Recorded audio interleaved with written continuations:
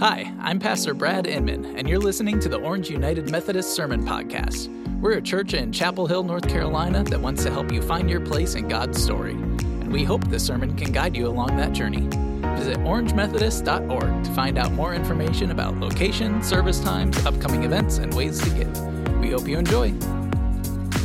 Pastor Adam's going to be preaching from Psalm 45 as well as Songs of Songs. And so we invite you now to turn in your Bible to Psalm 45 if you have it. And hear now God's word. My heart overflows with a goodly theme. I address my verses to the King. My tongue is like the pen of a ready scribe. You are the most handsome of men.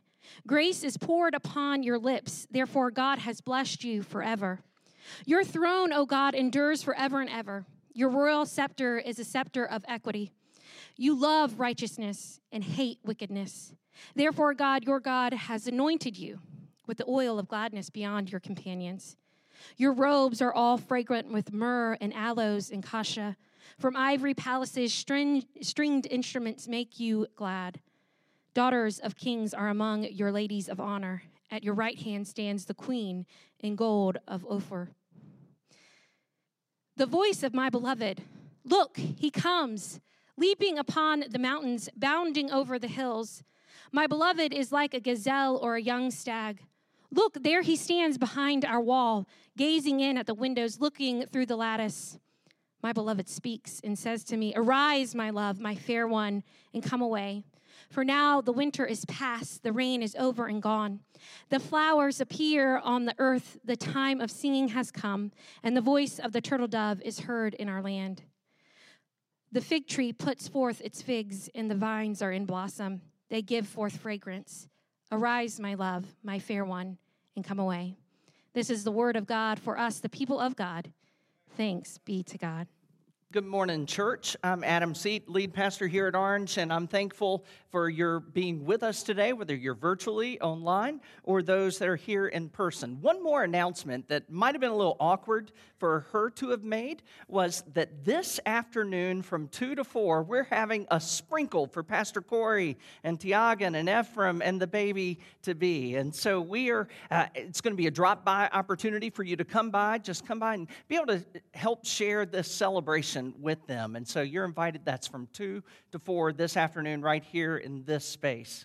And so thank you for being here today. Each time we come together to worship and praise God on a Sunday, it reminds me of, like I said a few weeks ago, about placing water in my plant and seeing it come back to life. And it's this connection that we come back together. Today I'll use a different image. It's kind of like a cell phone being plugged in to be charged up. That's the way I feel like as I go throughout the week, I become depleted. And then it's the opportunity to be together and to worship and encounter God. And it's us getting plugged back in.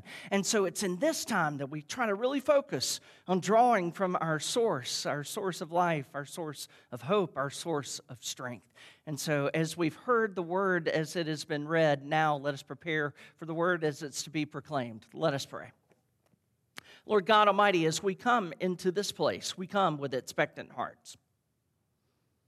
We come already having lifted up songs of praise, lifted up our hearts.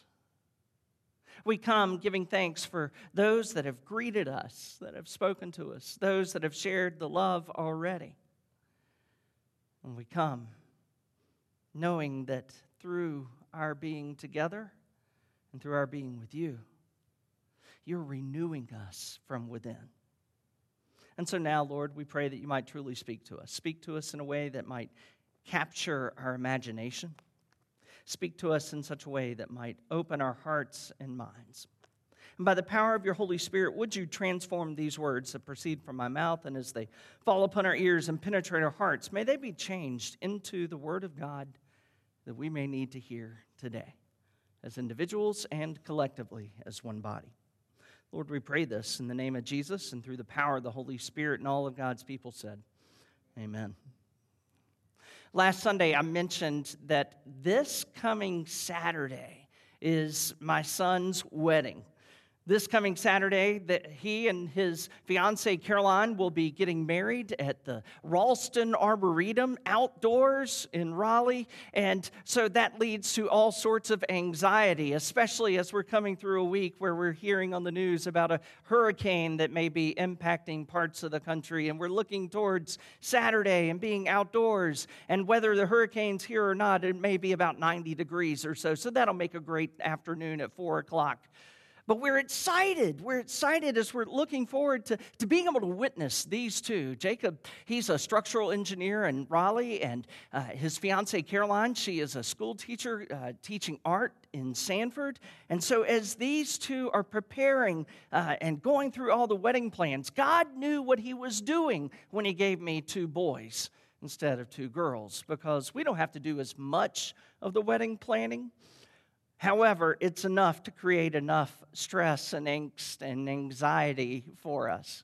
I'm excited that the one that is going to be doing the wedding is the Reverend Kirk Oldham. He was the director of Raleigh Wesley Foundation, where the two of them met at that time. And so Kirk is coming to be able to oversee that wedding and to be a part of that and to tie the knot. And tying the knot is an interesting phrase when we think of that in regards to a wedding. It actually is it comes from a tradition that goes back so many years. It's the ancient Celtic practice of hand tying, hand fasting, where the 2 hands of the bride and the groom would be tied together. And in the United Methodist Church, we sort of continue a similar tradition. One of my favorite parts of the wedding ceremony, as we have in our United Methodist Book of Worship, is towards the end of the wedding, after the vows have been done, after the rings have been exchanged, where the minister, if the minister's wearing a stole which signifies the yoke of obedience that the pastor has accepted to serve and represent God, where he or she will take that stole and will wrap it around the hands of the couple, sort of symbolizing that God is the one that is tying the knot, binding these two together, and pronouncing that they are wedded couple. And so it's in that beautiful image that we're going to get to witness them tying the knot. And I think it's funny that God really has a great sense of humor, because a few months ago we decided that we were going to do a series called Songs of Summer. And we were going to look at the appointed psalms. As you may know, that every Sunday there are 4 appointed scripture lessons for each Sunday. One is an Old Testament reading, one is a psalm, one is a gospel lesson, and one is from the epistles. And so each week, these have been decided years ago. And it just so happens that on today, we have a psalm that is titled a royal wedding psalm.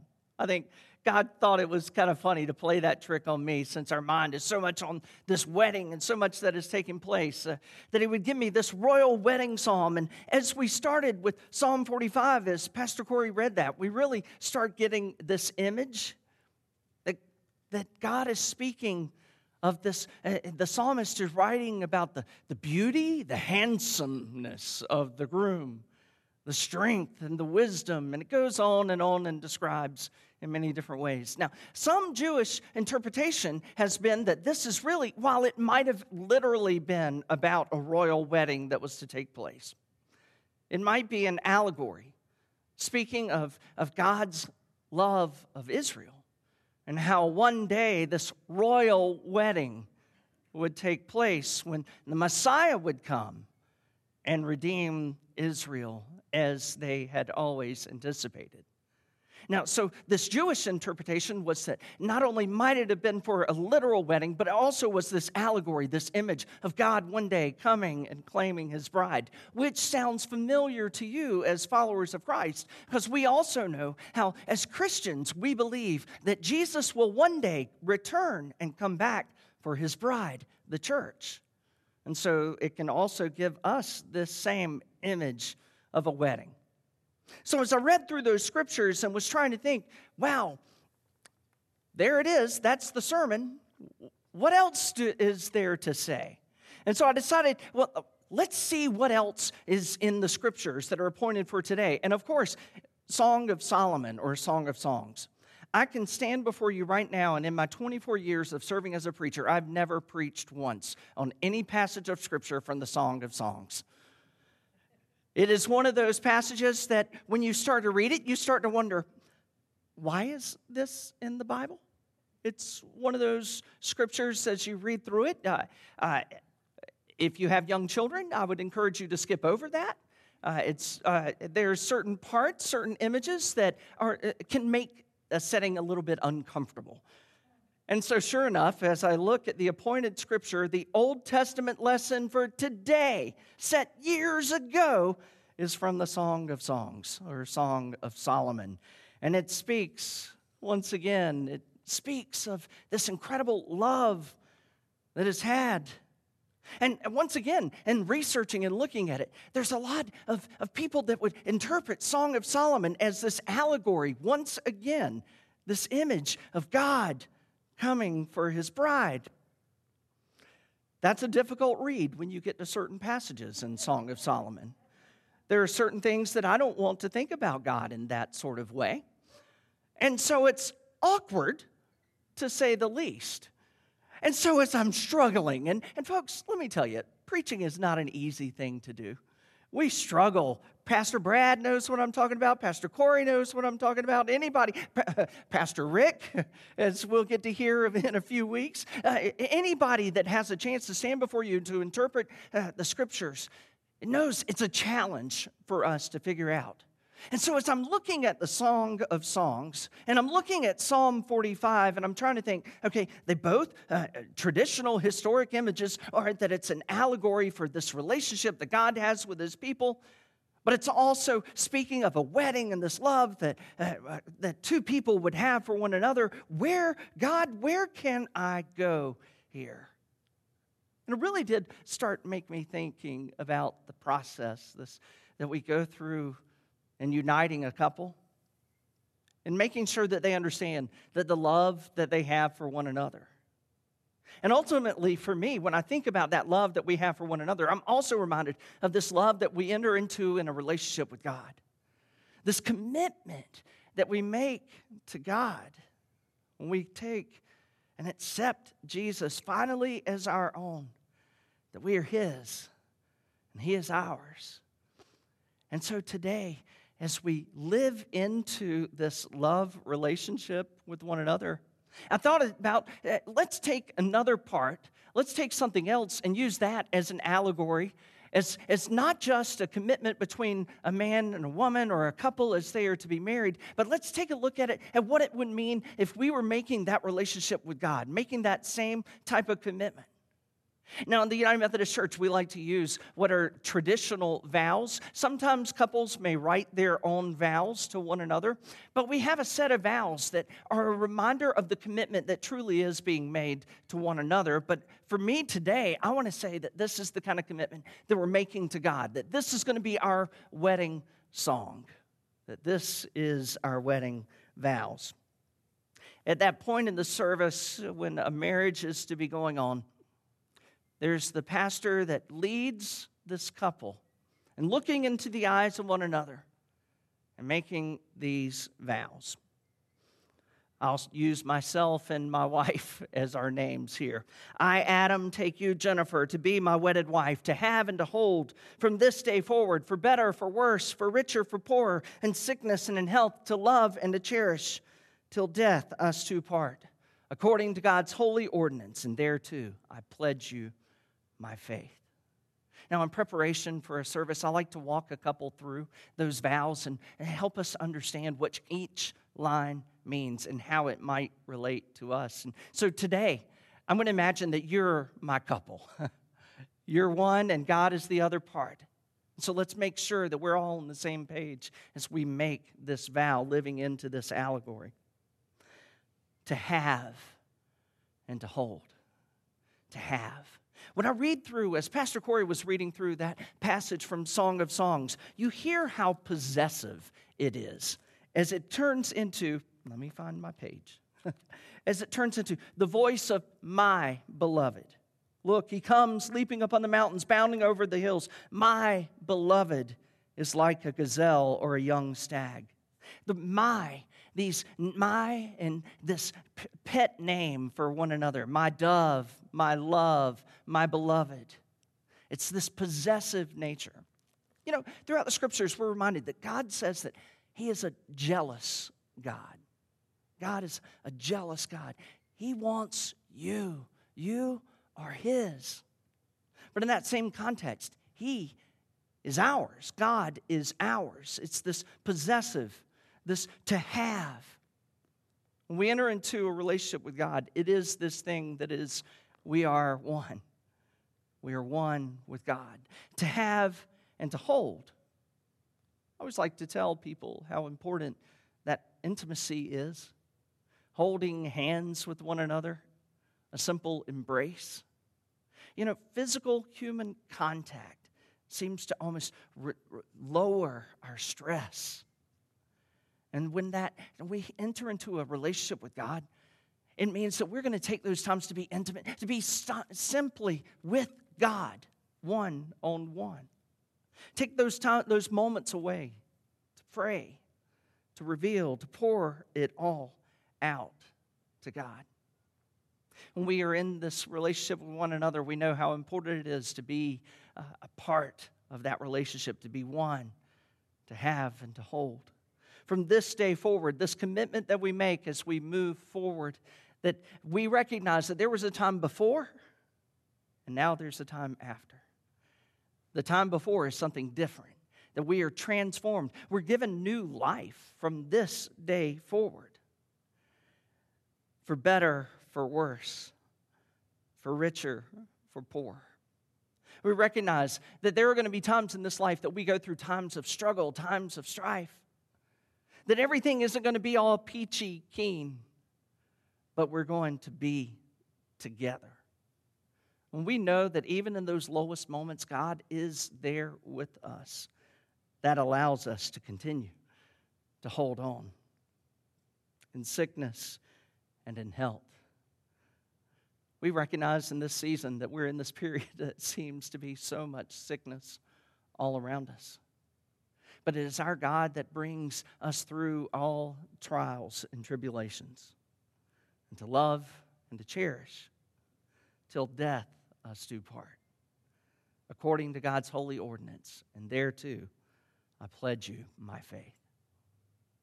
That's the beautiful thing about this relationship with God. That which begins here on earth does not cease at the end of our time here on earth. For at the very last breath, we're immediately in the presence of God Almighty.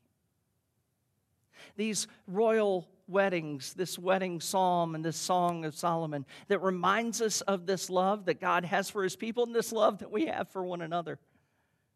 Today, may it be a renewal of that commitment that we have towards him. Today, may it be a reminder of that commitment as we renew to him, of that which God renews within us. So today, may we take hold of this royal song, wedding song. Let us pray. Lord God Almighty, as you are that which binds us together, Lord, I give thanks, for it is through the gift of your love that we are made whole. It is through the gift of Jesus Christ that we are made complete once again.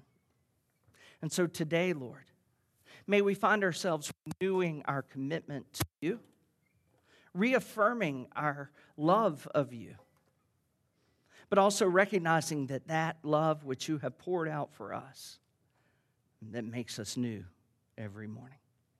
And so today, God, as we embrace that which you have given, may we be able to share that love with all the world. We pray this in the name of Jesus and through the power of the Holy Spirit, and all of God's people said, amen. Thanks for listening to this week's sermon. Please join us again next week. In the meantime, you can find us online at orangemethodist.org.